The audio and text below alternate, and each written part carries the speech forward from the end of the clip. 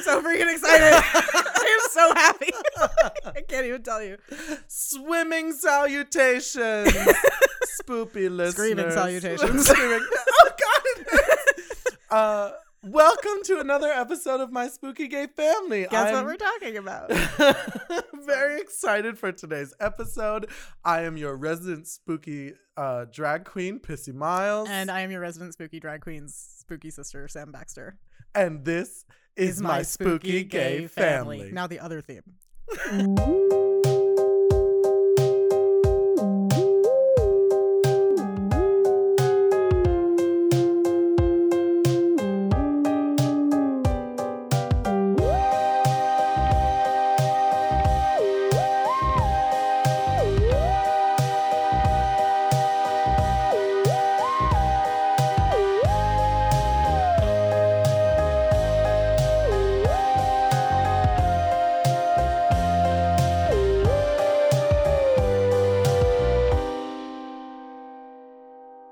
I can't believe I missed my cue. Like I came in late on the horn section. It's and like literally we did your it, favorite song. Like we did it twice, like fake, and I nailed it both Nailed times. it. And then the second you were like record, I'm like, wait a minute, what's my line?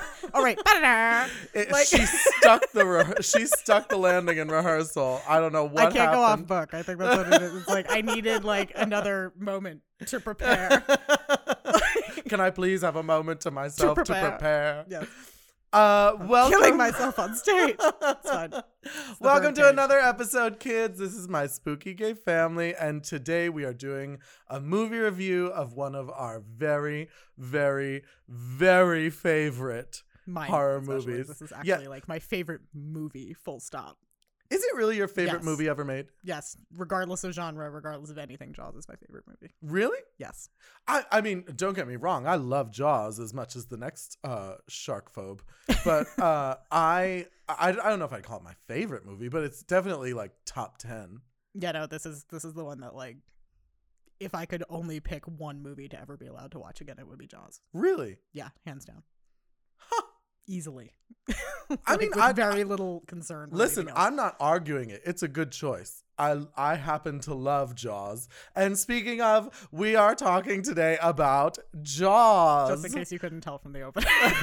Like in case you were concerned that it was that other, like, really Ominous. iconic theme that John Williams wrote. And there are several. So There are you like could be forgiven. hundreds. like If you can think of an iconic score to a movie, an iconic theme, John Williams probably wrote it. yeah. Or John Carpenter wrote the theme for Halloween, but I think that's like the only one that I did he do the Exorcist theme? He didn't. No, Or he somebody didn't else do The Exorcist. John Williams did Star Wars. He did all the Indiana Jones movies. Indiana Basically Jones, everything Steven Harry Spielberg's Potter, ever done. Yeah. Close Encounters. Yeah. He did Home Alone. He did Home Alone. Was that him or Danny Elfman? It was him. Okay. He did Home Alone. Because I was actually watching a thing on Netflix the other day with David, and it's this documentary called The Movies That Made Us, I Right. think. Yeah, no, I've seen a couple of those too on Netflix. Yeah, they did Home Alone, and they were talking about how, like, when they were making Home Alone, they were like, wouldn't it be great if we could get John Williams? Do you think he'd do it? He was just like No. between projects. Well, and they sent him the script, and he was like, yeah, I'll do it. And they were like, what? Could you imagine? You like send your, I don't know, you send your script to like Universal, and you're like, they're never gonna, and they're like, okay, and you're like, what? I feel like if I was a director and not like a top tier director and John Williams decided to do, I might just like drop dead. Like of excitement right there.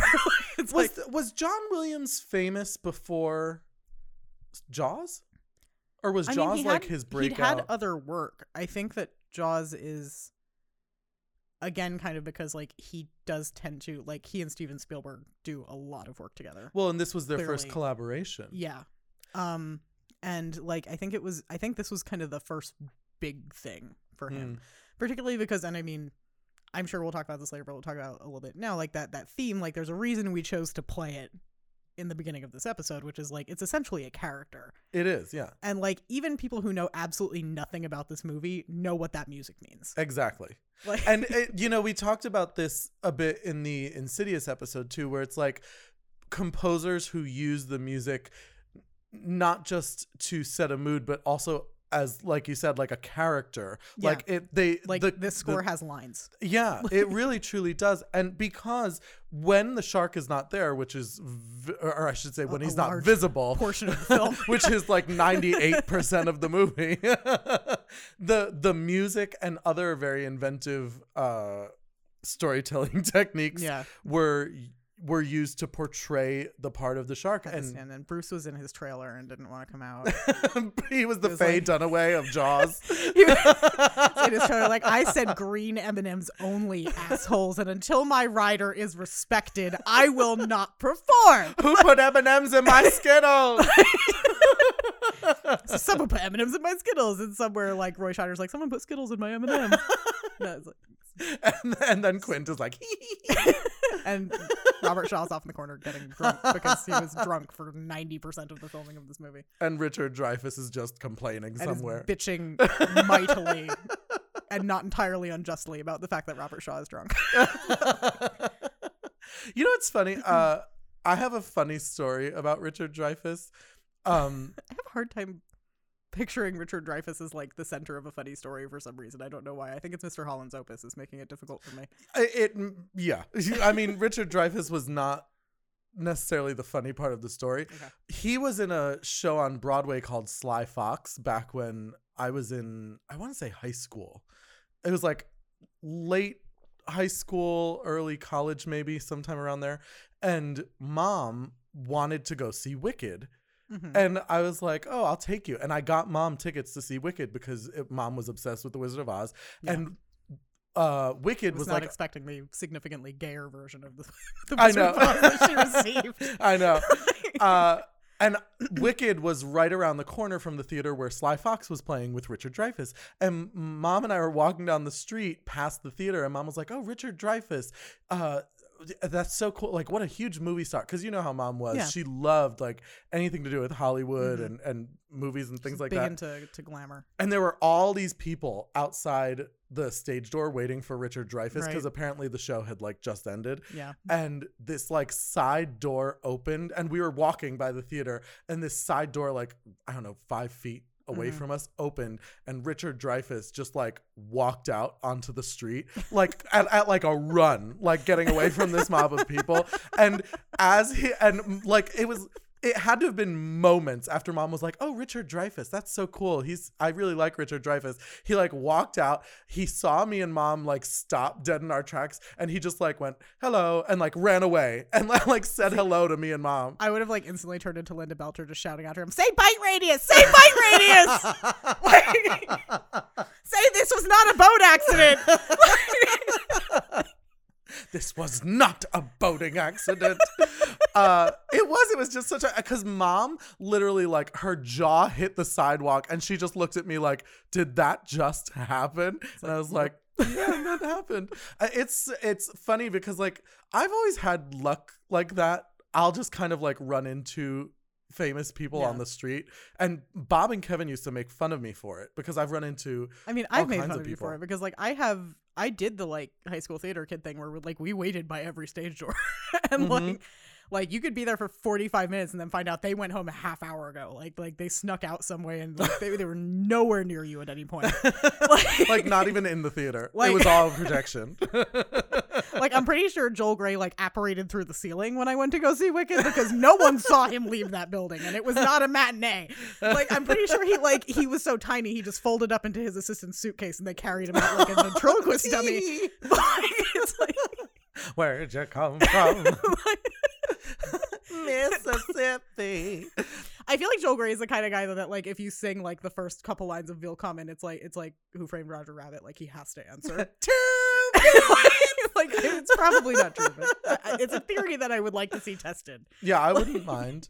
I am sad to say I've never met Joel Grey. I did meet George Hearn though outside of Wicked, and George Hearn is like a hero of mine because he was in La Cage aux Folles. That was amazing. I'm getting to meet George Hearn. I also met Idina Menzel. I have also met Idina Menzel. I also met Idina Menzel outside the stage door of Wicked, and she was a very lovely person. She was very sweet. She was very nice. She's very short. Yeah, she is surprisingly short. She looks much taller than she is. And I think it's because she's so like skinny and long looking. Yeah, but then you see a picture of her next to who at the time was her husband, Taye Diggs. And it's like, oh, okay, this makes sense. And Because Taye Diggs is not very he's tall tiny. either. he's very small. I ran into him as well because I was working with a wig designer named Perfidia, and I love Perfidia. She's really wonderful. She's like a New York City staple. But she was doing hair for the Broadway production of Hedwig, and Taye Diggs was in the show at the time. And Bob the drag queen and I were going to pick up hair from Perfidia backstage at Hedwig. So we went into the backstage, and like as we were walking in, Taye Diggs was like walking out, and I was like, my God, he's a munchkin. Idina Menzel was very comfortable with the material for Wicked. She felt very apparently. My goodness. That's fine.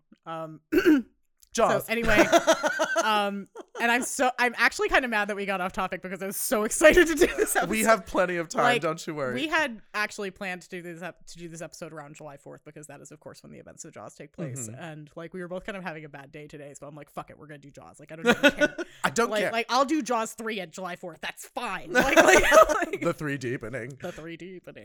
Yes, the one set in SeaWorld with fucking, like with 3D glasses with and the bullshit. better Quaid brother, like. Well, that was that Randy Quaid? Yeah, I think so. Which one's the crazy one? Dennis? Dennis. No, Dennis Quaid is the one Dennis, that's in. Dennis Quaid is normal and Randy Quaid is crazy. Randy Yeah. Crazy. Yeah, I think He's the one in Independence that's it. Day who's like, they probed me in the ass. yeah, it's not that Quaid, it's the other Quaid. And then Dennis Quaid is like, well. And the other Quaid is like, they're like, I don't know, as in arguably not the worst Jaws movie. Like, and but it's, not and by it's much. absolute no, it is far and away better than up front, clearly the first Jaws film is the best. It is a movie classic. It transcends genre. It is a borderline perfect movie, and I love it. Yeah. Like, Jaws 2 is just as satisfying as Jaws 1. Not as revolutionary, Not but as just revolutionary as and not satisfying. as like filmmaking technically cool, but like Yeah. still a very satisfying movie. Jaws 3 is just shameless, nonsense. chaotic fun. Yeah. And Jaws the Revenge is a pile of crap. Like The like, shark roars. everything about this movie is terrible except for like Lorraine Gary and Michael Caine. Like, Michael Caine is like the second best part of the movie. Lorraine yeah, Gary. I think Lorraine Gary easily the is best. really good. Like, Although I she's, will she's say, doing a lot with very little given to her. Yeah, Like, yeah. I will say that the actor who played Mike, he did a good job. it's not even And, that he did a good job. I just thought he was very attractive. That's fair. So I was like, okay, I can enjoy this movie. No, but like, especially because by then she's the only person who was in the original that's in that film. So Yeah. it's like, that's actually not true. There's a couple, like, one of my favorite, the only thing I like about Jaws the Revenge, right, is the fact that when, spoiler alert for this 30-year-old movie, It's like, well, no, the original one is getting close to 50, but we're not quite there yet. but when did the fourth one come out? The late 80s? Early 80s. I want to say it was 84, maybe. Huh. I want to say it was 83 or 84. It doesn't So it's particularly matter. 36? Yeah, I believe it is still older than me, but not by much. That's damn near 40. But Every episode. I feel like I should just at some point say it's coming, and it's an old age. It's joke. coming. You're like Sam but, Loomis. But what the fuck was I saying? What I was saying was there actually the only like thing about Revenge that I really liked was after Sean Brody dies in the first 10 minutes. Again, spoiler alert for this movie that you should never see because it's terrible. And I would argue should have seen against by that. now. I mean, it's one of those things that like if you want to hate watch it drunk, by all means be my guest, but like don't expect to have a good time. I mean, it's not gonna be anywhere near as good as the first three, but I find it like one of those like nauseating because of how bad it's like campy, stupid shark movie it's fun. not though, because like this is the okay. But first, the thing I liked, we'll do a compliment sandwich. No, but after he dies, they kind of cut to the Brody house, and Lorraine Gary is there, and the woman who plays one of the sort of louder townspeople in the first one, the one who's like, I don't think that's funny. I don't think that's funny at all. They brought her back. She's there in a cameo. She doesn't say anything, but she's there. It's her and Lorraine Gary are the only two original her, actors. Lorraine Gary, and they are actually the only two original actors because Polly, who is The secretary of the police station, is actually played by a different actress in Jaws 1 and Jaws 2. Oh, I didn't know that. And they brought back the actress who played her in Jaws 2 for Jaws the Revenge. She wasn't in Jaws 1. Because Polly got recast between the first and the second movie. How rude. I am personally of the opinion that I like second Polly better. Really? I think she's more expressive. I think she's more fun. Or first Polly. She's fine. She does a fine job. She doesn't have a lot to do. But like Polly has kind of more to do in that second movie, and she's a bit. They should have brought Mrs. Kintner back. No, I think we all had enough of Mrs. Kintner. But yeah, no. So the compliment sandwich on Jaws the Revenge, because we're starting with the worst movie for some reason, is I like that.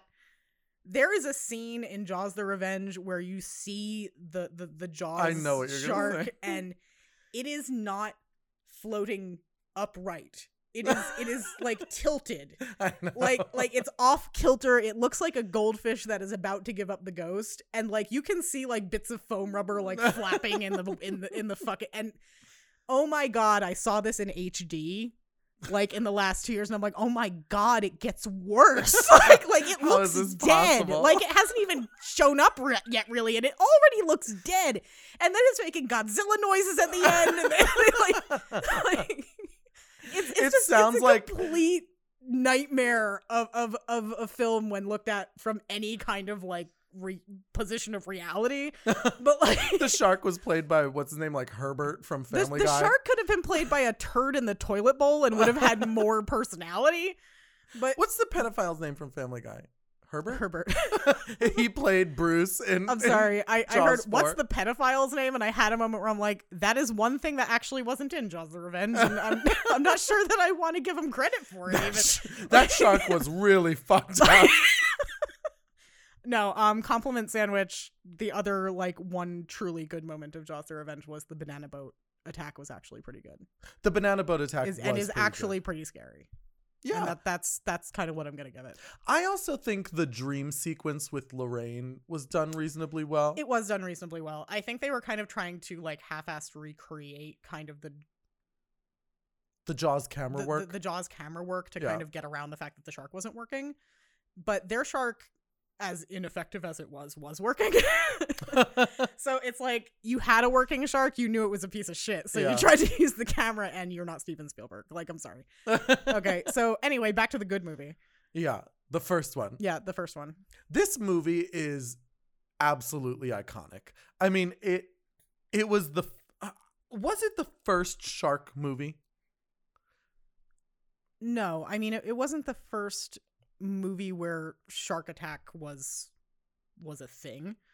I think it was the first one where it was kind of the main point of it. Like there were definitely other movies where sharks were used as kind of like particularly like adventure movies and things like that. Yeah, and Batman. Yeah, and Batman with Adam West with the bat shark. Got the bat repellent spray. It's the bat shark repellent specifically. He's got a blue shark hanging off his knee, and he's like spraying it, like he's macing it.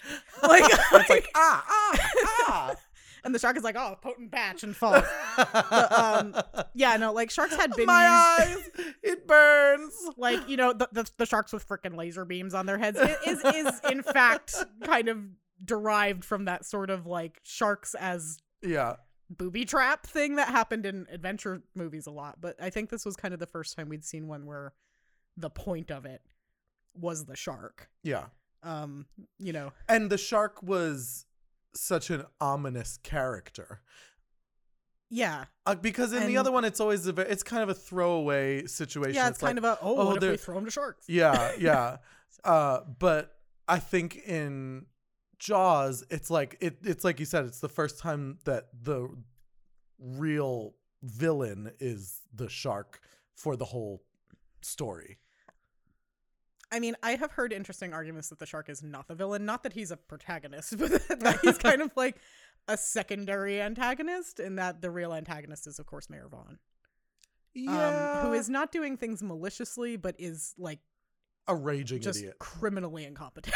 But, he's like, he's not quite Mitch McConnell, but he's like close. He's damn close. Yeah, no, I frequently You yell shark. I've seen this meme a couple times and I repost it every time I see it. Is like the mayor from Jaws 1 is still the mayor in Jaws 2, and this is why local elections are important. Like that concept hits home very deeply to me. I know. But yeah, no, I've kind of seen that argument made that, like, you know, you can't really, like, the shark is an animal that's doing what it does. And obviously it's, like, blown way out of proportion because otherwise plot doesn't happen. Like, first of all, it's a 25-foot shark, which is a thing that does not happen. Yeah, almost unless ever. It's a whale shark, which is not nearly certainly not in great whites. I think the largest recorded great white shark ever caught on camera was 21 feet. Yeah. And it was a very heavily pregnant female who was, and the female great whites are significantly larger than the male ones. She's swimming on her side. She's like, ah! She's listening. Yeah, but she's got heartburn, okay? Like, she's got 10 great white pups in there who are actively eating each other. She's looking everywhere for pickles and ice cream. She's got a fucking excuse. The shark in Jaws: The Revenge had no excuse. Like, she's experiencing some cravings. Her hormones are out of whack. What do you think a pregnant great white craves? I would imagine the same thing every great white craves, which is plentiful sea lions and like to be left alone. Like, she's like, why do I want pickles? I've never even seen a pickle. She's like chasing a seal. She's like, I don't know what this is about. This makes me want to cry so bad. She's like, can you make sea pickles out of sea cucumbers? How do I do this? I mean, can you brine something that lives in salt water? Like I don't even know if that works. And we're off topic. That's fine. But yeah, no, I do think this is kind of the first movie where we see it's certainly not the first kind of man versus nature story that we've seen in cinema, but this is the first one to feature heavily prominently a shark. And this one was based on a story that was told by Peter Benchley previously in the novel Jaws. Yes, he did write the novel Jaws. You read Jaws several times. I have. I have actually, I'm sad and embarrassed to say, never read Jaws. Jaws is one of those special books on my shelf where I actually believe that the movie is superior. Really? Yeah, that and like a handful of Stephen King novels, mostly the ones that were directed by Frank Darabont. Yeah. I would argue the movie is better.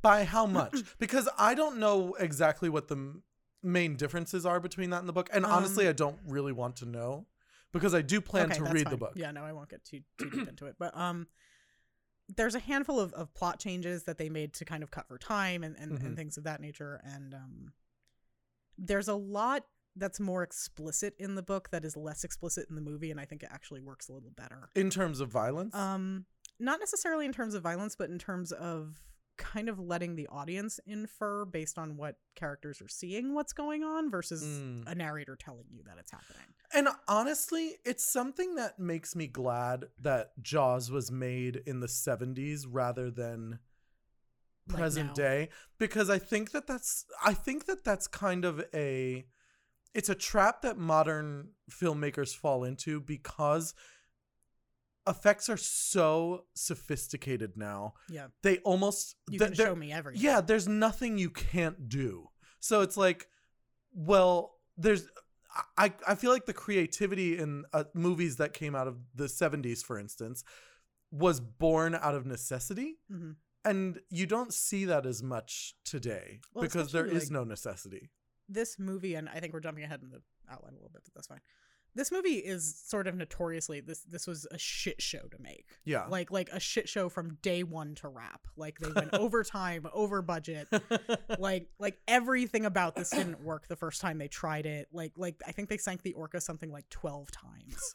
Like save the cameras, save the cameras. Like what about the actors? The book that is sort of the like behind the scenes retelling of how this movie was made is literally called The Shark Is Not Working. Is it really? That is what it's called. Isn't there a version of Bruce somewhere still? Bruce, by the way, for people who don't know, if is you are unaware, the name that was given to the animatronic shark, and it was named after Steven Spielberg's lawyer. Yeah. There were actually, I believe, and it's been a while since I read the behind the scenes stuff, so forgive me. There were 3 different Bruces made for the production, and at least 2 of them are known to be sort of lost to destruction. Really? Yeah, I believe one of them burned up on a Universal lot. There was a big fire at Universal, I believe, in the early 80s, and happened to get Bruce. Oh, Brucey. And one of them, I believe they just left at the bottom of the ocean in Martha's Vineyard because it was just too much effort to pull it out. Don't you think there are fish swimming around like, oh God? I mean, it's probably decomposed by now. like at least sufficiently. It's like the Titanic. No, but people are swimming by. It's like doo doo doo. Actually, no, because one of the other things was like Jaws was a fairly big production for Universal, and they expected it to do well, but I don't think they expected it to be as popular as it was. And the fact of the matter is that in like the 60s and 70s, like they did not save props and costumes the way we save them now for memorabilia. Like they just didn't hold on to that stuff that long. So I believe the third shark was auctioned off or destroyed. I'm sure it was sold. I'm sure somebody owns it. Or honestly deconstructed to build something else with, like, which is a thing that also happened with prop houses about that I feel time. like I've seen pictures though of it still in existence. I mean, I know that I think at Universal Studios Florida when they still had the Jaws ride, which I missed. Yeah, I believe they had one of the original props, but I think it was from Jaws 2, not from Jaws. Oh. I think it was one of the she is affectionately known as Brucette among the among the diehard fans of this franchise. Yeah, no, there's Bruce. She had a little bow on her head. The shark in Jaws: The Revenge is called Vengeance. Vengeance. Yeah. It's very dramatic considering how fucking derpy that shark is. What was the shark named in 3 Deepening? Oh, I think it was Bruschetta. She was tomatoes on. Yeah, she was Italian bread. Just a little vinegary, Delicious. tomato heavy, lots of onion. And still, like, I think one of my favorite visuals from this series, the fact that it's a crappy movie, be damned, is just that last shot of her swimming toward the glass. Because it's so terrible, but it's so It's good. awful. But it scared the crap out of me. Like the first couple scary. times I saw it, like it is terrifying to look at. But anyway, back to Bruce, who is scarier than Bruschetta. Bruce is scarier than everyone. Yeah, Bruce is scarier than pretty much everybody except Robert Shaw. And possibly Mrs. Kintner. She's got a mean backhand. That shark's like, ow, why is she I would not want to play tennis with Mrs. Kintner. like that was some Williams sisters nonsense when she hit fucking Roy Scheider. Yeah, fuck Quint. They should have just sent Mrs. Kintner out on a rowboat. Yeah, I don't know why she's hiring people. They should have just given that lady a gun and a canoe. She turns into Joan Crawford. She's like, fuck you damn shark. And then Ripley from Alien.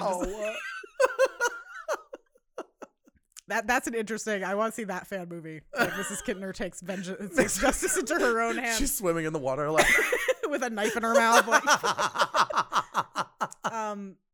The battle of Mrs. Kintner. Yeah, no, this movie was notoriously a shit show from start to finish, and as a result of that, there were a lot of things that Steven Spielberg kind of had to work around, and I believe personally that a lot of them made the movie a lot better. A lot better.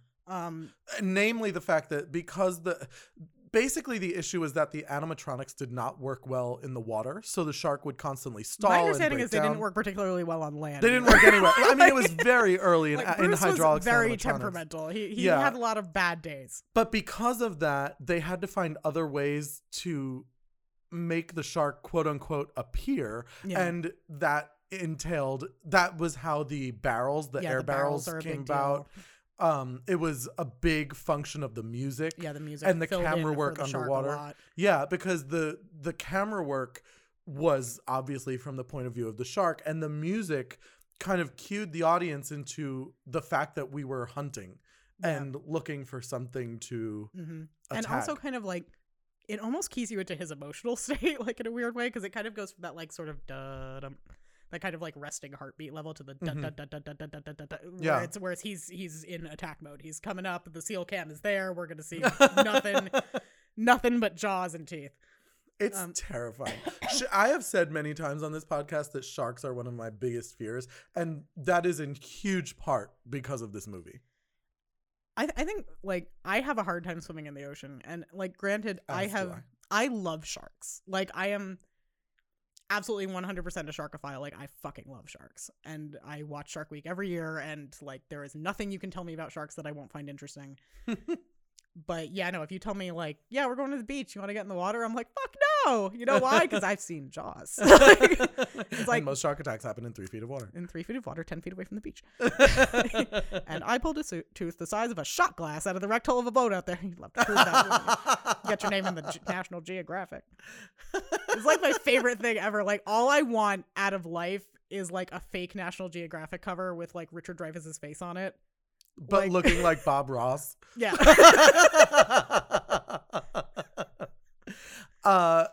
Why do you think you have said that this movie is your favorite? Yes. Why do you think it registers as your favorite movie? I think it was kind of, some of it is just the fact that like I think it was the first movie I ever watched, and I've kind of told this story before. That I saw this movie far too young. And it was kind of the first grown-up movie I was allowed to watch. Like a movie that was objectively a grown-up movie. And like I was just completely hooked from like minute 1 to minute 0. And like I always say 0 when it should be like 100 or whatever it is, but it doesn't matter. But like it scared the crap out of me. And I think I watched it, like we rented it from Blockbuster. And I think I watched it like 3 times in a weekend. And like just every time like noticing other little things. Yeah. And like I think as I got older, it was also kind of the first movie where I looked at it and I understood, like I could see sort of the brush strokes on the canvas, so to speak. Like I could see the technique behind it, and I could see like what they were doing. And it's the first movie that I ever appreciated that, really.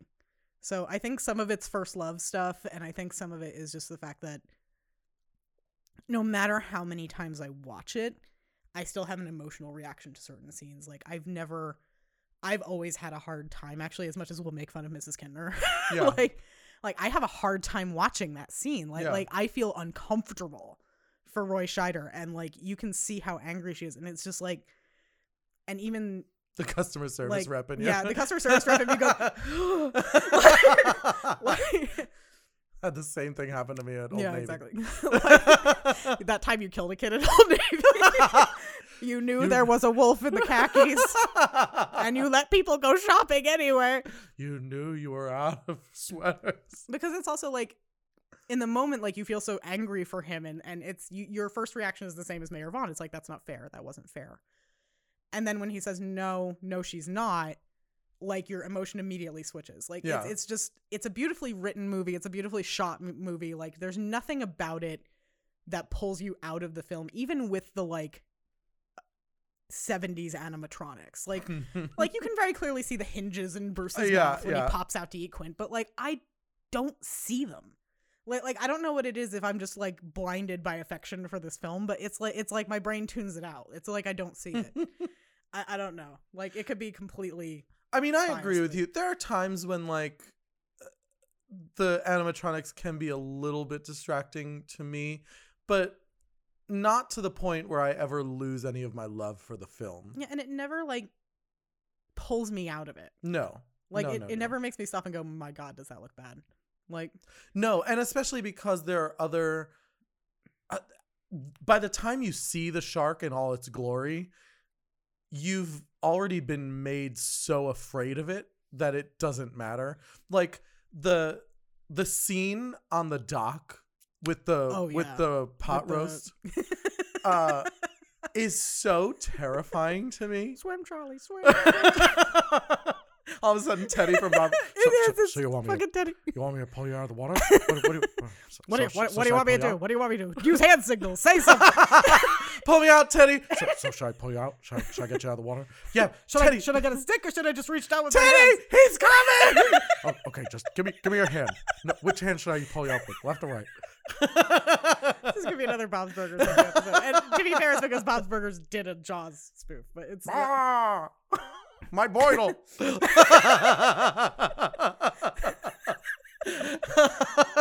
Died how I want to go, destroying the restaurant.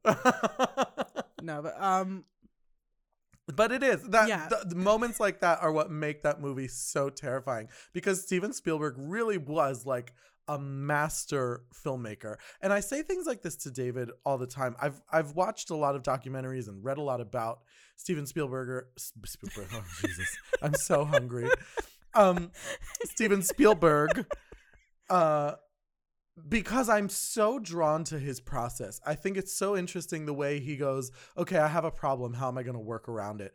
And it's so similar to the way I work when I'm being creative. It's like, okay, well, I want to accomplish this thing, but I don't have all the resources. What am I going to do? Yeah. And that's when the magic happens.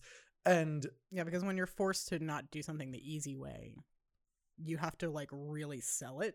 And sometimes that makes it look way better. Way better. Yeah. And I think in the hands of someone who's very creative that way, you see the magic happen when they have to make something happen that is not possible. Yeah. So I will say that is one of the things that I am most drawn to in that movie, is kind of the use of, I want to say effects, but it's like they're almost not effects. It's the use of other storytelling mechanisms. Yeah. It's the,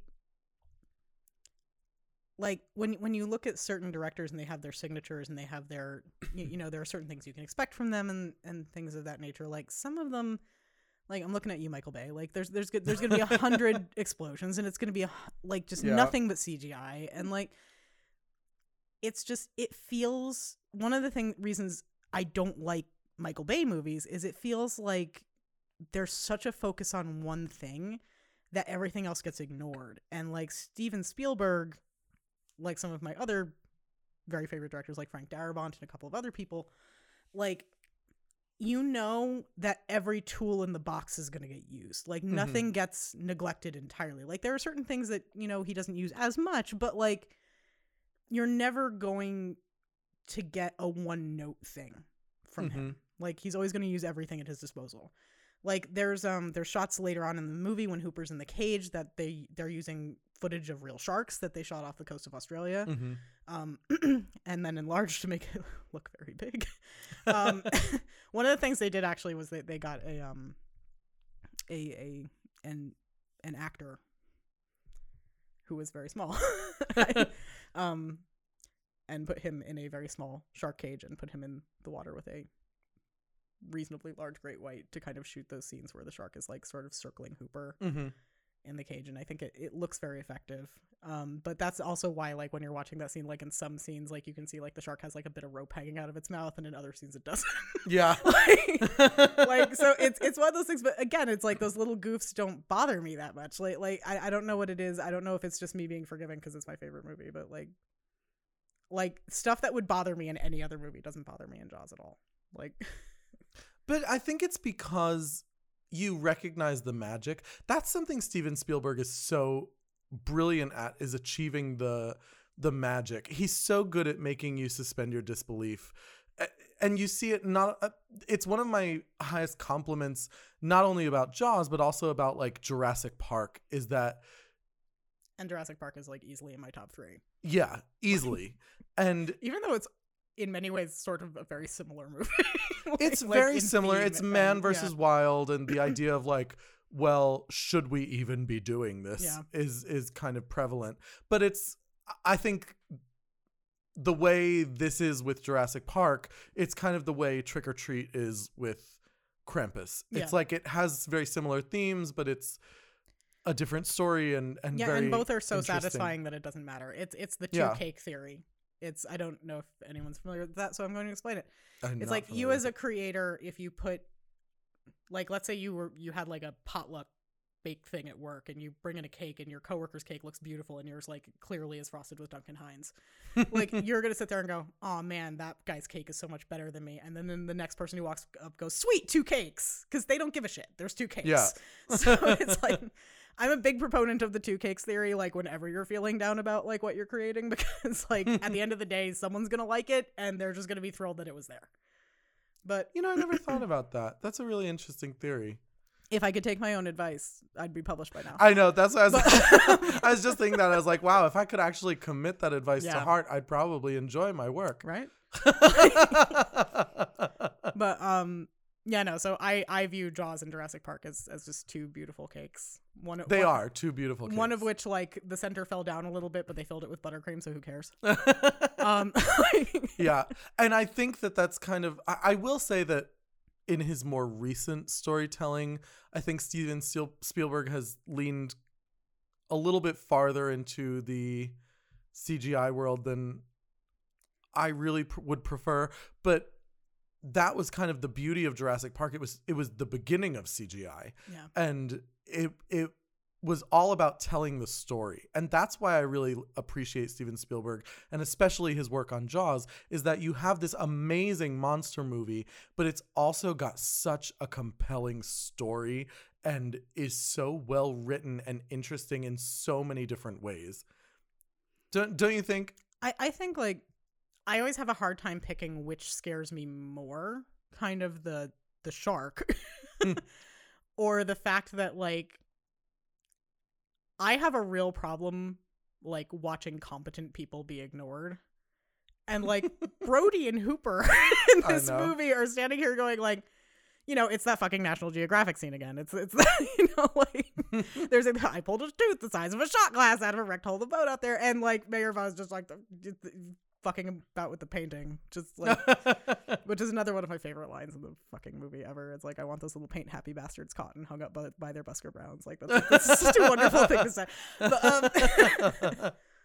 But yeah, no, it's that kind of, like, that guy who's standing there and going, like, yeah, whatever, like, I'm just gonna do what I want to do and it really doesn't matter. And then he gets eaten by aliens. Except the mayor in Jaws never dies. Still the mayor in Jaws too. Meanwhile, that poor babysitter in Jurassic World. Right? My poor precious baby angel, Katie McGrath. Yeah. Katie McGrath. Oh no. Gets the worst death in I've ever cinematic seen in a history.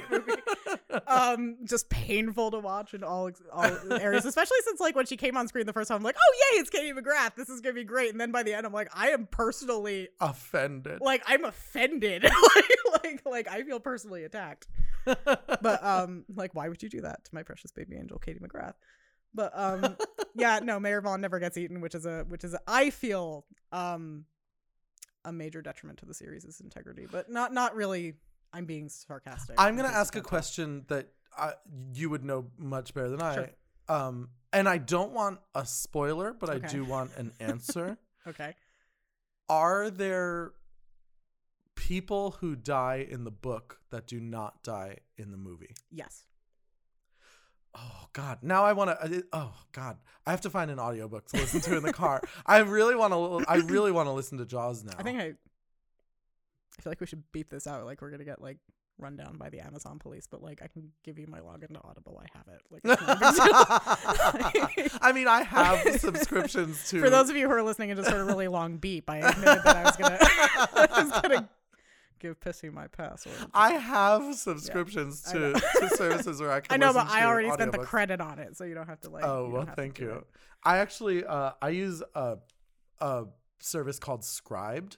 And they have a lot of, you pay, it's like Netflix basically for audiobooks, and you don't have the limitations that Audible has. I know. One of the things I like about Audible is that it stays in my library no matter what. So it's more like I own the book. So, like, if I want to listen to it again later, like, I can just re-download it and do it. You know, and even if I quit the service, like, I always own them. For all that I say about hating streaming services, Scribd is the only one where I'm like, yeah, this works for me, because I'm like, I mean, Shudder's pretty good too. I feel the need to point out. No, but I'm saying, like, in terms of getting rid of hard copy movies and music, Scribd is the only one that I don't feel as passionate about. And I think it's simply because I typically do not do a lot of rereading of books, with the exception possibly of David Sedaris books. So I don't always feel the need to own a copy of the book, especially because so many of the books I read are audiobooks. So I re-listen to stuff all the time.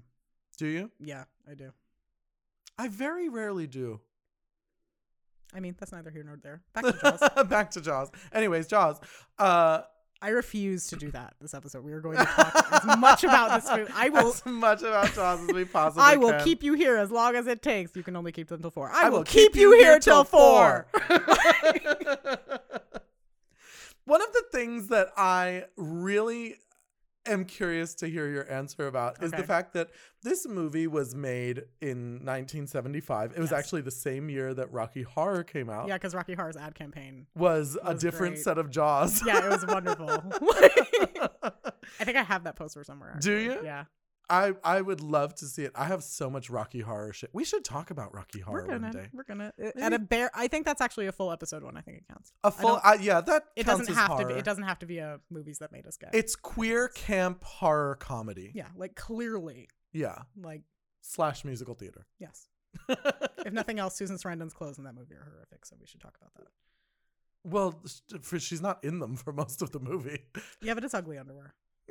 It did nothing for me. It's a satin slip and a bra. Doesn't matter. We're talking about it now. So let's back to Jaws. Focus. Jaws came out in 1975. Yes. Do you think that this movie is as scary today as it was in 1975? I think it's difficult to say because I think that, like, obviously I can't put myself in the shoes of a person who's grown up exclusively with movies that have like really heavy CGI. Mm-hmm.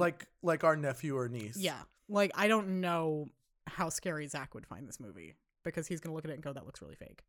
I would argue that the CGI sharks in Shark Night looked way faker, or the CGI shark in Meg looked way faker. But I actually agree. And even what was the name of that movie with Blake Lively? The Shallows. I think The Shallows. Like one of those shark movies. Yeah. The shark in that did not look terribly realistic. I mean, I remember seeing in the trailer that it looked better than a lot of the other shark movies that I've seen. Even 500 meters down. It looked closer. Or what was 47 meters down? I was like 500 meters down. No. She's like, she's exploding. 1,500 feet. She didn't make it that far. She imploded about 1,000 meters above that. Listen, math and science were never my strong suit. They weren't mine either. I just happen to know a lot about this because I love sharks. But 47 meters down. You know, I think that definitely, like, it looked better and it looked more realistic, but it was also still clearly CGI. Yeah. And I think for whatever reason, again, I don't know if this is just an age thing in that I grew up in a time where CGI was not as heavily used, but like I feel like I see the lines on CGI. I do too. A lot more than I do on a good animatronic. I agree, and I think it's because I'm sure I've talked about this before. We are old fogies. I know we are old fogies. I apologize. David does a lot of photo editing work. Mm-hmm. And so one of the things we'll talk about a lot is like when you're superimposing something from that, like, let's say he wants to make it look like you're in a photo with a giant water bottle, but we don't have a giant water bottle prop. So he's going to take a photo of a water bottle and blow it up and make it look and cut it out and put it in the photo with you and make it look like it is next to you in this photo. There are so many elements that people don't consider, everything from like lighting to shadows to the fact that it is a real thing casts certain elements that are so difficult to accurately replicate with a computer generated imagery. What you're using is not like when the object itself is created by a computer. It's very That's what I'm saying. It's very difficult to make it look convincing because it does not cast shadows and cast it's light always going the to be way kind of existing on a separate plane from the rest of the image. And that is my problem with a lot of non-animatronic sharks. Like you look at a movie like Deep Blue Sea. Yeah.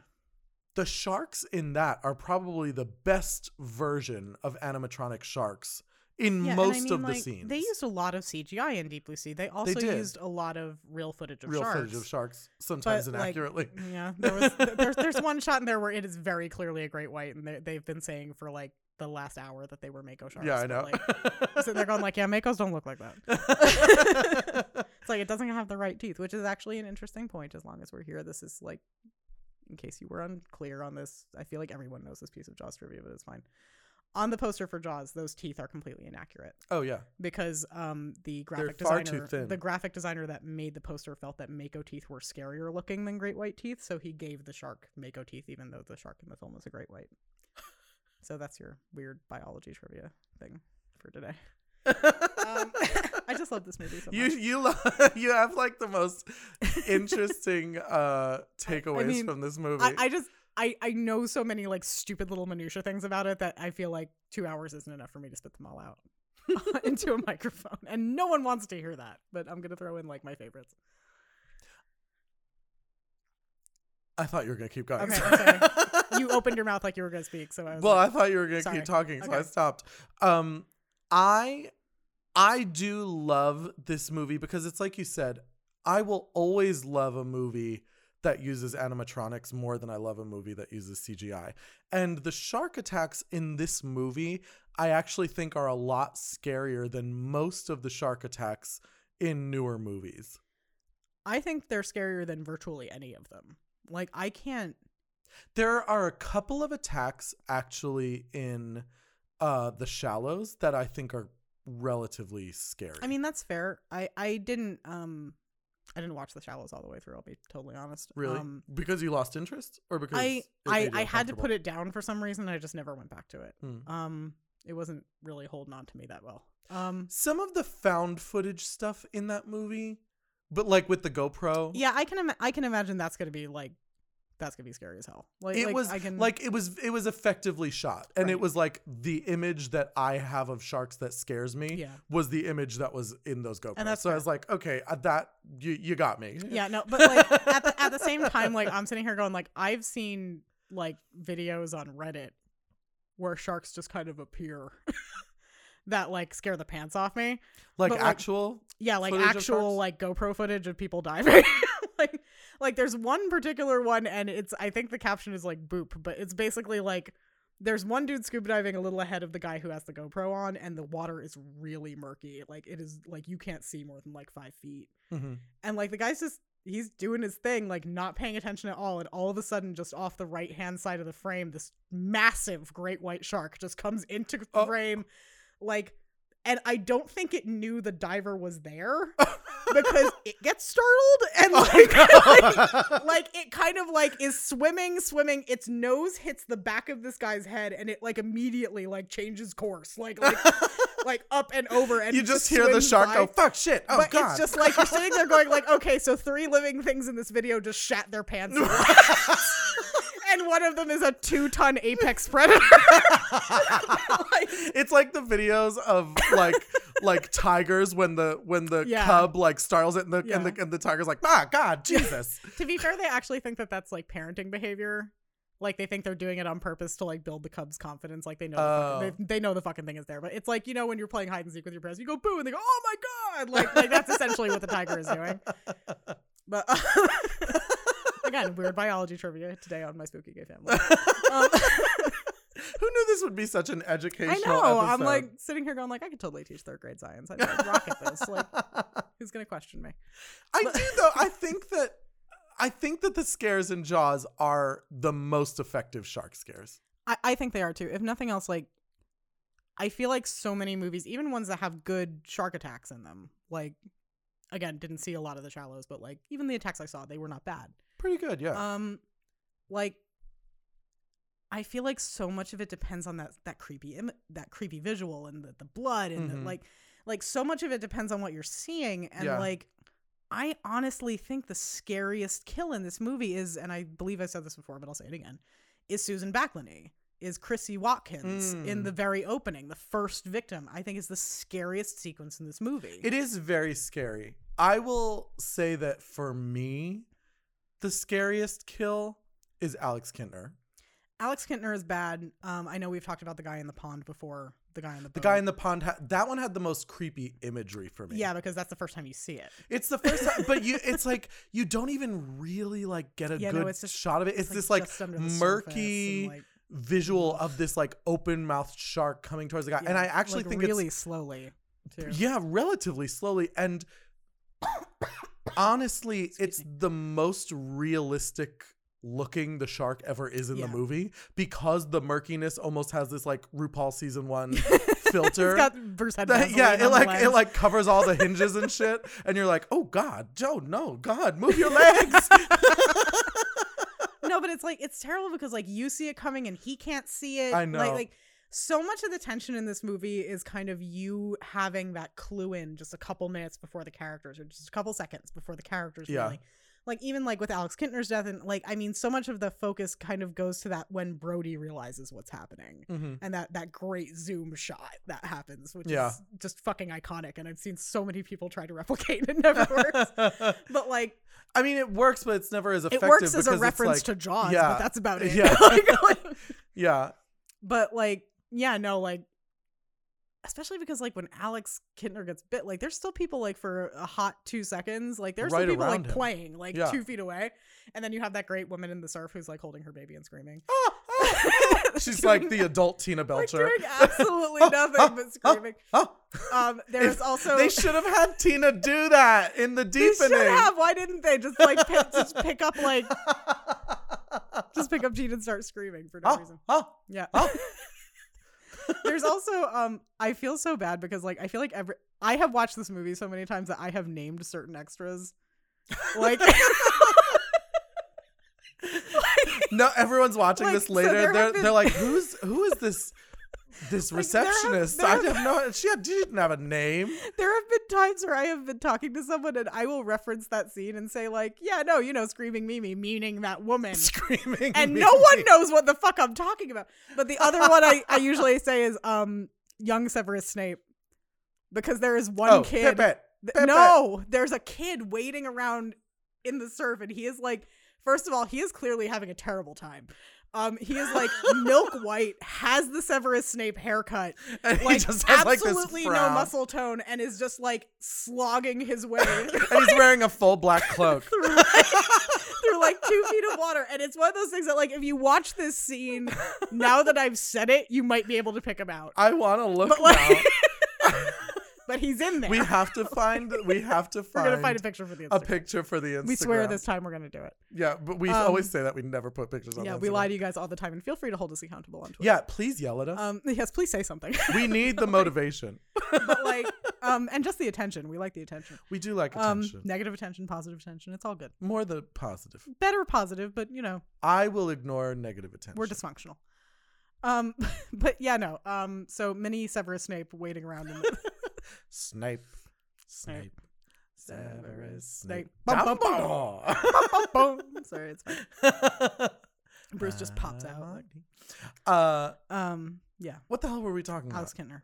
Oh, Alex Kintner. I do think that's the scariest kill in the movie. Just because it's like the first time in the movie that you see the struggle of a shark attack and like the blood and it was originally supposed to be a lot worse. Like I know. They shot the scene where like you saw the shark come up and like you saw him like in its mouth. Oh shit. And there was like blood spurting everywhere. And they all kinds shot of it stuff. that way? They shot it that way. Imagine being that kid.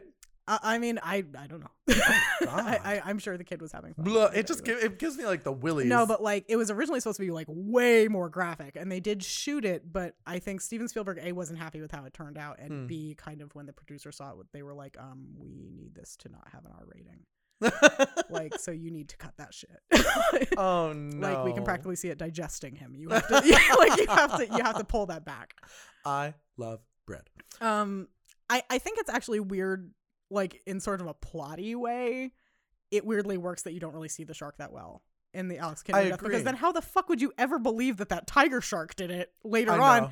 Like who the fuck would have seen a 25-foot great white like come out of the damn water, like walk up and shake hands and then go back in the water, and then like 10 minutes later be like, yeah, that 15-foot tiger shark looks like it could do it. Yeah, the like, shark's walking across exactly the beach. same. Bruce is like, that's some bad hat, Harry. Yeah, exactly. Bruce is looking at fucking Roy Scheider like, nice zinc. Walks back. Like, watch this. Like, hold my chum. Walks back into the water. Hold my chum. His friend comes over, hold me. Chum is a mix of I know. I was oil. just I know, making I'm a educated. joke. I'm having my Miss Frizzle episode. Just let me This have really it. is your Miss Frizzle episode. I'm having fun. She's a lesbian. I'm allowed to be too. Is she? Well, her original voice actor is Lily Tomlin, and her new voice actor is Kate McKinnon. So clearly, Miss Frizzle is a lesbian. Clearly. Sorry, Rick and Morty fans, you're wrong. Oh. Rick and Morty fans are convinced that, like, I don't even remember which one is the fuck is the scientist. Is it Rick or Morty? I don't fucking watch this show. But they're absolutely convinced that, like, Rick's ex-wife is Miss Frizzle, and I'm like, no. Oh, no. No. Unless she left him for a woman. Like, there's no way. Miss Frizzle is a lesbian. You heard it here first. This just in. I'm outing cartoon characters. You're like J.K. Rowling. You be careful now. I'm kidding. What is your... What I know that Chrissy is your favorite Shark Attack. What's your second? I would probably go with the guy in the pond, but one of my favorite ones is actually one that doesn't happen on screen. Like, is it the guy that they find in the boat? Yeah, Ben Gardner. Yeah, is one of my favorite ones because I think it sets up such a good scare. I mean, it's not technically it's not technically a favorite shark attack that happened on screen again. Yeah. But like technically speaking, it had to have happened for us to get this scene, so I'm going to use it. Yeah. But yeah, no, that scene down when Hooper dives down to is the boat, legitimately horrifying. Is one of the better scares in the movie, I think, personally. You never see, there's no shark present. He's not even there. It's not even implied that he's there. And was not in the movie originally. They added it after in post and shot that scene in, I believe, the editor's mom's pool. like they shot that in a swimming pool in California. Like they put like half a boat into the swimming pool, sunk it a little bit, and had Richard She's like, Dreyfuss does anyone want iced tea? They're yeah. like, we're filming, Mom. Like, just back up. Just back up. But yeah, no, it was added in post because they didn't think they had enough scares. So really? I think arguably one of the best scares in the movie got added in post because they didn't think there were enough scares in the movie. I will say I do really love that scare. As far as good scares, I think the best one is Quint in the shark cage. Hooper in the shark cage. That's what I meant. Quint was on the deck. Yeah. Well, I mean, he had a really horrific death. Yeah. And probably is the reason I'm afraid of sharks. But I still think I'm still going to defer to Chrissy. I think Chrissy is the reason I'm scared of sharks. but Quint comes in close. Oh, for me it was Quint. I mean, Chrissy has a scary death to me, but I think that Quint's is more horrifying because you see the like violent, predatory nature you're of watching the attack. It eat him. Yeah. And the idea it's not just of like killing him, it's eating him. Because that's what scares me. It's like being attacked by a shark obviously is horrifying, but like the idea of being eaten is terrifying thought. And like, damn, like there goes my existential dread. I know. But, I'm like, but no, like it's especially because like Robert Shaw's character in that movie, like he yells a little bit, but like for the most part is kind of subdued. And again, that's mostly the booze. He never loses his cool. Like he never loses his cool. And then the second he's in there and he's just screaming like, and I mean, Robert Shaw, for all, you know, he was drunk as a skunk, like really fucking sold that. Yeah. He was a good actor. He was an amazing actor, was drunk. and honestly, wrote a large portion of the Indianapolis speech. I know, which is iconic. Which is one of the best sequences in the movie.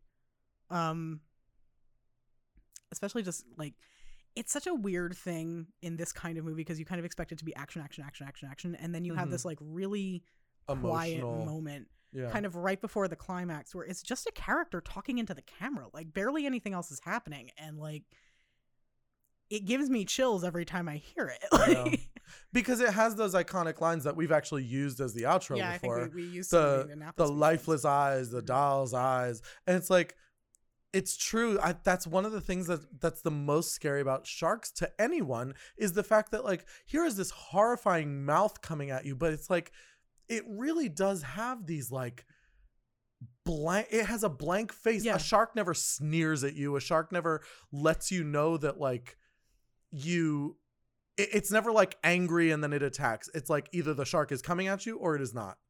Because I think one of the things about sharks in particular and something that they use pretty effectively in Jaws, up until probably the 3 deepening, where the shark does sneer quite notably, actually, in one scene. But is that like when you see a tiger coming at you, like you can see kind of like the intelligent sentience behind its eyes. Like you can see that it's angry or it's intense or it's focused or something. Yeah. Like a shark, it just looks like there's like no a hungry hippo. Like it's not thinking. It's just there's meat in front of me and now it's in my mouth. Yeah. Like, and I've done what I had to get the meat and now I'm eating it. Yum, yum, yum. Yum, yum, yum. Gotta go poop. Oh, I have Here to we go. Yeah. Like there's no, like, it's such a primordial creature. Like there's virtually no higher thought process. So that we can discern. It's exactly what Hooper says again in that fucking Nat Geo scene, which I love so much. Is that it's a perfect machine of evolution. All this machine does is swim and eat and make little sharks. Yeah. And that's it. Like, so it's this kind of like, it has no personality. So like, it can't be reasoned with.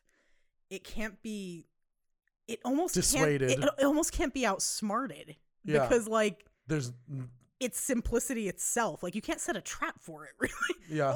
like it's so crazy. Like, it's one of those things. Like, one of the things that I really love about the ending of this movie, about the fact that, I mean, again, spoiler for this nearly 50-year-old film now, the shark is blown up because it has an air canister in its mouth and Brody shoots it, which is physically impossible. But again, you know, the original ending, the shark died from cancer and that didn't test very well.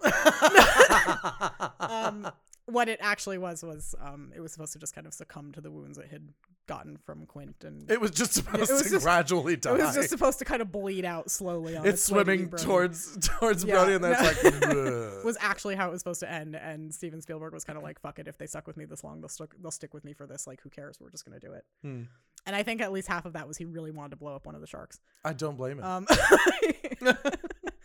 But yeah, no, when that happens, it's like, it's that same thing. It's like at no point, even in that like huge showdown, do you get the impression that the shark is pissed off. It's just kind of doing what it does. Yeah, it's just, oh, there's food here, and it's just doing what it does. And it's like, it's swimming at Brody, chomping on this air tank that is clearly not food, and any animal would spit out. But like But like, it holds on to it just long enough for Brody to get that like amazing last shot off, because it is, again, just like, it's this totally like senseless thing. Yeah. It's like, you know, it's like a tornado. Like, you can't reason with a tornado. Yeah. What is your favorite non-horror moment in Jaws? Of Jaws? It's actually one of the funnier moments. I think there's a lot of comedy in this movie. Like, there's a lot of comedy in this movie. I'm not going to use the one that I know is coming up.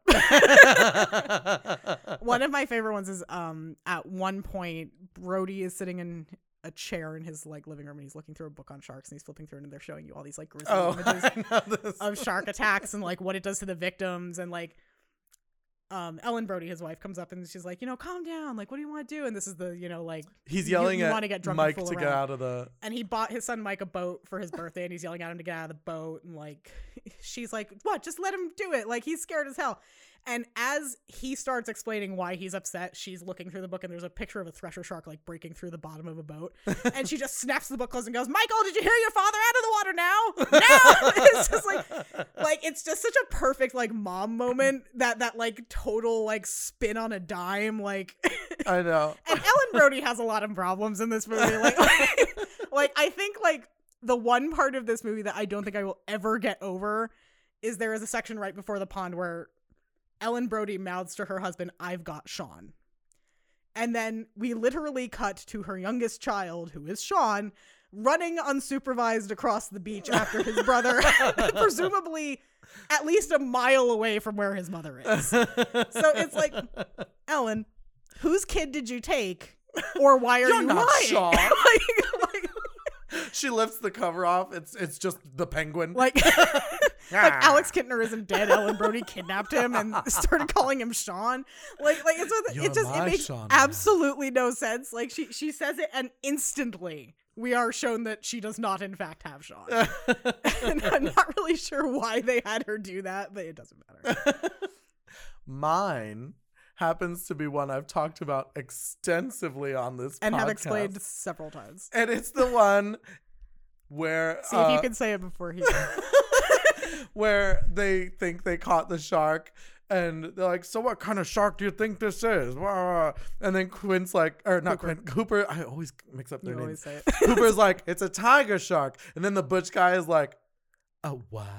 It's the best line ever, because this actor just queens out for like literally 0.5 seconds. I want to find this actor and send him like a My Spooky Gay Family Achievement Award. Can we give him like a lifetime achievement award? He has the most appearances on My Spooky Gay Family of any. More than it, more than Halloween, more than anything else. It's this one dude who no one knows the has name been of. Mentioned the most. Like, if you happen to know this person, please tell him we're thinking please of him. give us his address so we can send him a small statuette that just says, "Hey, Queen, calm down." What's in this box? It's a statuette. What? It's so good. It's so I good. also really love what's her name. That's like, I don't think that's funny. I don't think that's funny at all. She's just having this moment, and that's like this woman really committed. She went in like 100% on that lady at a town council meeting. Like, I don't know if she was on her town council and just knew what to do, but she was just like, she was the OG Karen with the bob cut. She was like, Jesus, like she wants to talk to Bruce's manager right now. Right like, the fuck. Like, this is now. Unacceptable. So good news and bad news. Enjoy the dancing. The whole bit in the beginning where Brody's getting beleaguered by these like people with insane problems, like the guy who has the kids who are karate chopping his picket fence, and the little guy who's like, this girl is dancing across the way from my son, it's distracting him, he can't like focus on his studies. And he turns to Hendrix and he's like, can you investigate this dancing? And Hendrix is just standing there with like a box of signs and he goes, dancing? Like, it's just, I don't know why, it's just everything about this movie is perfect. But the bad news. Good news and bad news. We are coming to the end of the episode. We're going to talk about this again because there's still so much more. We say that on every episode. We have so many more episodes to do. One day we should actually do a 2-part discussion about if nothing else, like, we will do Jaws 2, and we are definitely doing Jaws 3 because any excuse I have to watch Jaws 3 is a beautiful thing. You really love Jaws 3. I love Jaws 3. Jaws 3 is my, like... I wouldn't even say it's in my top 2 Jaws movies. I mean, it's not in my top 2 Jaws movies either. It is clearly the third, but it's like... But it's just so much fun. Like, it's such a guilty pleasure movie, and I love it so much. All right. So before we give up on Jaws for the evening, yes, we're going to play one of our standard games here on My Spooky Gay Family. We're going to play time for Good Trope, Bad Trope. So we have 2 tropes that we're going to play. Would you like to go first, or would you like to go second? I don't remember what I wrote down now. Now I have to think. I'm not going to tell you. You just have to. Well, listen, it's we're both going to argue for or against each of them. I'm just wondering, like, which one. It doesn't really matter. So I'll go first. Why the hell not? You're gonna go first? Yeah, I'll go first. All right. So heads, I have to defend it. Heads, you have to defend it. Tails, you have to tear it apart. I'm going to read you the trope, and then we're gonna flip. Okay. The first trope is one sane man, which is Brody is the only one talking sense for most of the movie. We've seen this in other movies like Jurassic Park and Piranha and all kinds of other usually creature features made after Jaws. Yeah. So we actually have a special treat.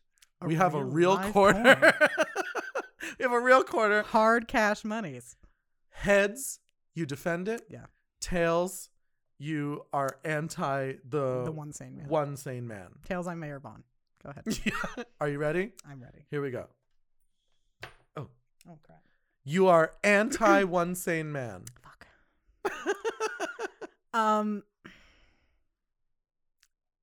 Okay, so to further explain this just a little bit, it's kind of the idea behind it is kind of that there's this one person who sees the situation clearly, and everybody else around them either has ulterior motives or just is being stupid, and it always feels so circumspect, like it's not looking at the bigger picture, really. It's kind of, and I mean, to a certain extent, it's because, Brody's the main character. Of course, we're going to see things from his perspective, but at the same time, like, the idea that nobody else looks at this situation apart from, like, Hooper and goes, yeah, no, you got a problem.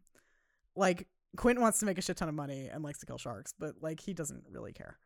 So it's just, I don't know, like it feels just very unrealistic that like this town, no matter how like dependent it is on tourism, that there's nobody else in town going like, no, we have to kill the fucking shark. Like there's not a single other person who's like, yeah, that some kid got eaten last week and we're kind of messed up about it. Like everybody's just, I don't think that's funny. I don't think that's funny at all. Like that's the closest we get to empathy out of the people of Amity, and it just feels unrealistic. Go ahead. Okay, so from a storytelling standpoint, while I agree with you that it is unrealistic to a certain extent, it is almost necessary because what else would drive the story forward? We have to have the mayor saying, no, we can't do this, because otherwise it's a shark. We just don't go in the water. The shark is not going to follow you home. He's not Michael Myers. He's not going to sneak in your bedroom window that night. We don't know what he would have done out of desperation. You can't prove a negative. Sorry. I love the taste of human meat. He'll do anything for human meat. That just felt like it came out of nowhere, and I know it didn't. It was just like I just wasn't expecting you to say that exact combination. I was personifying the shark. It's like you were just in the head. And it is necessary. It is necessary to get people into the water to propel the story forward. Yes, that's the only. That's the only necessary argument. It is a narratively necessary plot device. Yes, exactly. I do think that there is a value to adding more people to that cadre, because like sort of the fewer people you restrict it to, I feel like the less realistic it feels. But like excuse me, like in Jurassic Park you kind of have Malcolm, and then like as it gets further along you get Grant added, and like other people come around to the way of thinking kind of over the course of the movie, and I feel like it feels more natural that way. Like the fact that like up until they're getting on the orca, it's just Brody and Hooper who are like, yeah, no, we got to kill this fucking thing. Yeah. I mean, I'm not saying you're wrong. I just know that from a storytelling perspective, it's like, well, how do you get everyone in the water? No, it's absolutely necessary. And I want to be clear, even like that follow-up that I just did, like I am clearly in favor of this trope. It's a good one, actually. Yeah. Like it makes a lot of narrative sense. But I had to argue against it. I'm stupidly competitive. So shall I flip for you? Surely. The next trope is the Ahab trope, which is that Quint is obsessed and the motivation is at least partially personal to the point that he makes bad survival decisions. Are you ready? I suppose so. Oh, that was a good sound. It was like a Foley artist thing. You got heads, so I have to defend I lose it twice. Go ahead. Well, Quint is obsessed, and it is personal for him, especially following his story with the Indianapolis. I think that it serves the story so well because you have this person going, yeah, we can do it. We can do it. We can do it. Let's just go out and do it. Let's go out and do it. That motivates someone. You know, you have Brody, who is terrified of the ocean. You have Hooper, who is capable, but kind of comes from the privileged background, the privileged white boy background. Maybe doesn't have the experience necessary to pull it off. And so you have three very necessary elements that together make one well-rounded person, but they're three different people.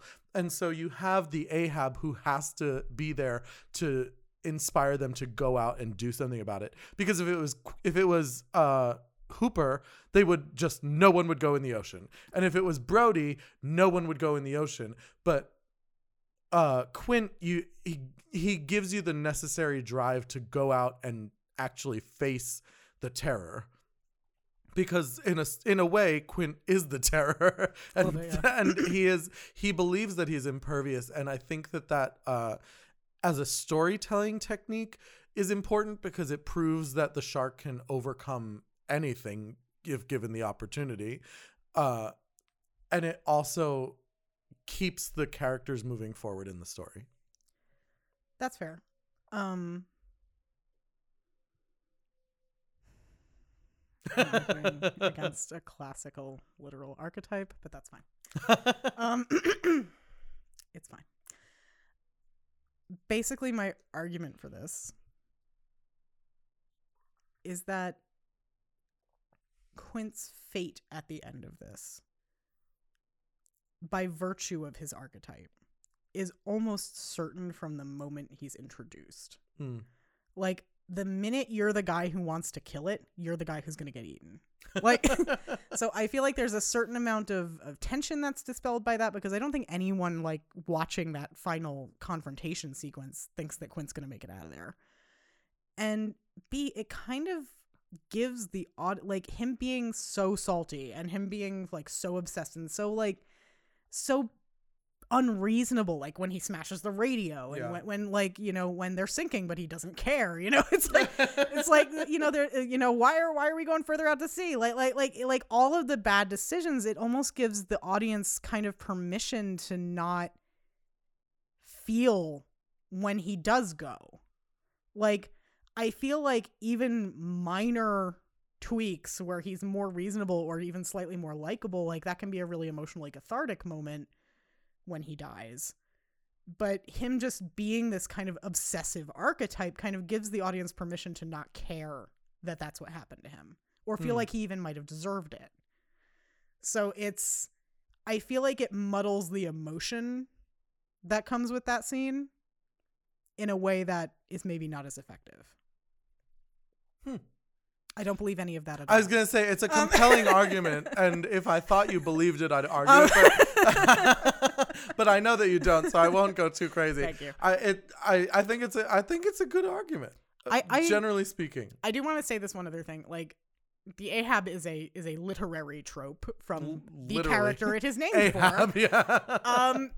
And, like, you see it so much in even other horror movies where it's based a little bit more off Quint than it is off of actual Captain Ahab. Even 3 years later. Yeah, in Halloween. Like, you know, there's Dr. Loomis, there's, like, you see this in other horror movies, you see it in other genres. Like, it's a classical, even Jurassic story Park arc. I would consider what's his Muldoon? name, Hammond. No, I was gonna say Hammond as an Ahab. Yeah, because I think that he's had this focused, crazy, I get where you're coming from now. Like focus on this thing, the idea of like creating the quote unquote ant farm and making it real, circus. The flea circus, whatever it is. And he didn't stop to think about the broader picture of it. I feel like I've always kind of put him more in the sort of like Dr. Frankenstein. I mean, archetype. he is, but I think that there's an element of Ahab to it. It's a very personal, it's a very personal relationship. Yeah, no, I think what you're saying makes sense. I think I just never really viewed it from that. I mean, literally, Muldoon is probably more of the Ahab because he is the hunter and the. They should all be destroyed. Is literally his first line. Yeah.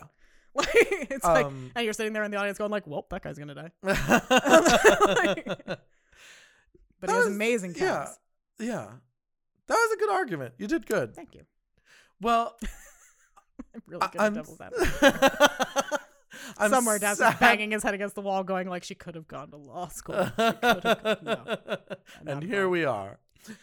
Well, I'm sad to say we have come to the end of our saying episode goodbye about to Amity Jaws. Island for now. Just for now. Have you ever been to Martha's Vineyard? I have not. Which Never? I feel like is a sin.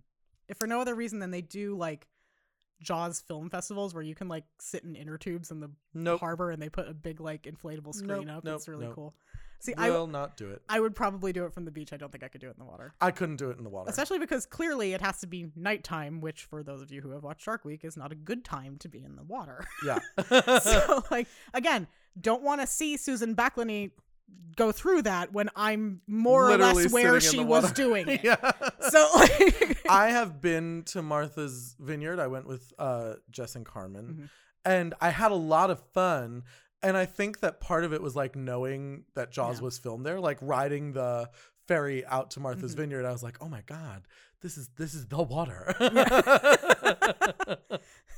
It was really cool. It's like Cinema Holy Land. It really is. Yeah. So I get a real big kick out of that. I'm definitely like a Hollywood tourist. Yeah. I love seeing where things were filmed. I love like going to film locations, things like that. That's something that's really cool to me. Kids, I hope you enjoyed this conversation about Jaws. If you have a favorite moment that we didn't touch upon or an idea, have so many. So I know. Yeah, Sam's gonna be writing. I'm gonna be writing in on the Twitter. Please. Maybe that's what I'll do on the Thursday that this comes out. I'm just gonna do on the Twitter just like a top 10 moments that we didn't get to that I really want. You're welcome to do it. I will be at home playing Stardew Valley. Number 1. Slow ahead. I can go slow ahead. Get down here and shovel some of this. Everyone in the theater craps their pants. Everyone. Yes.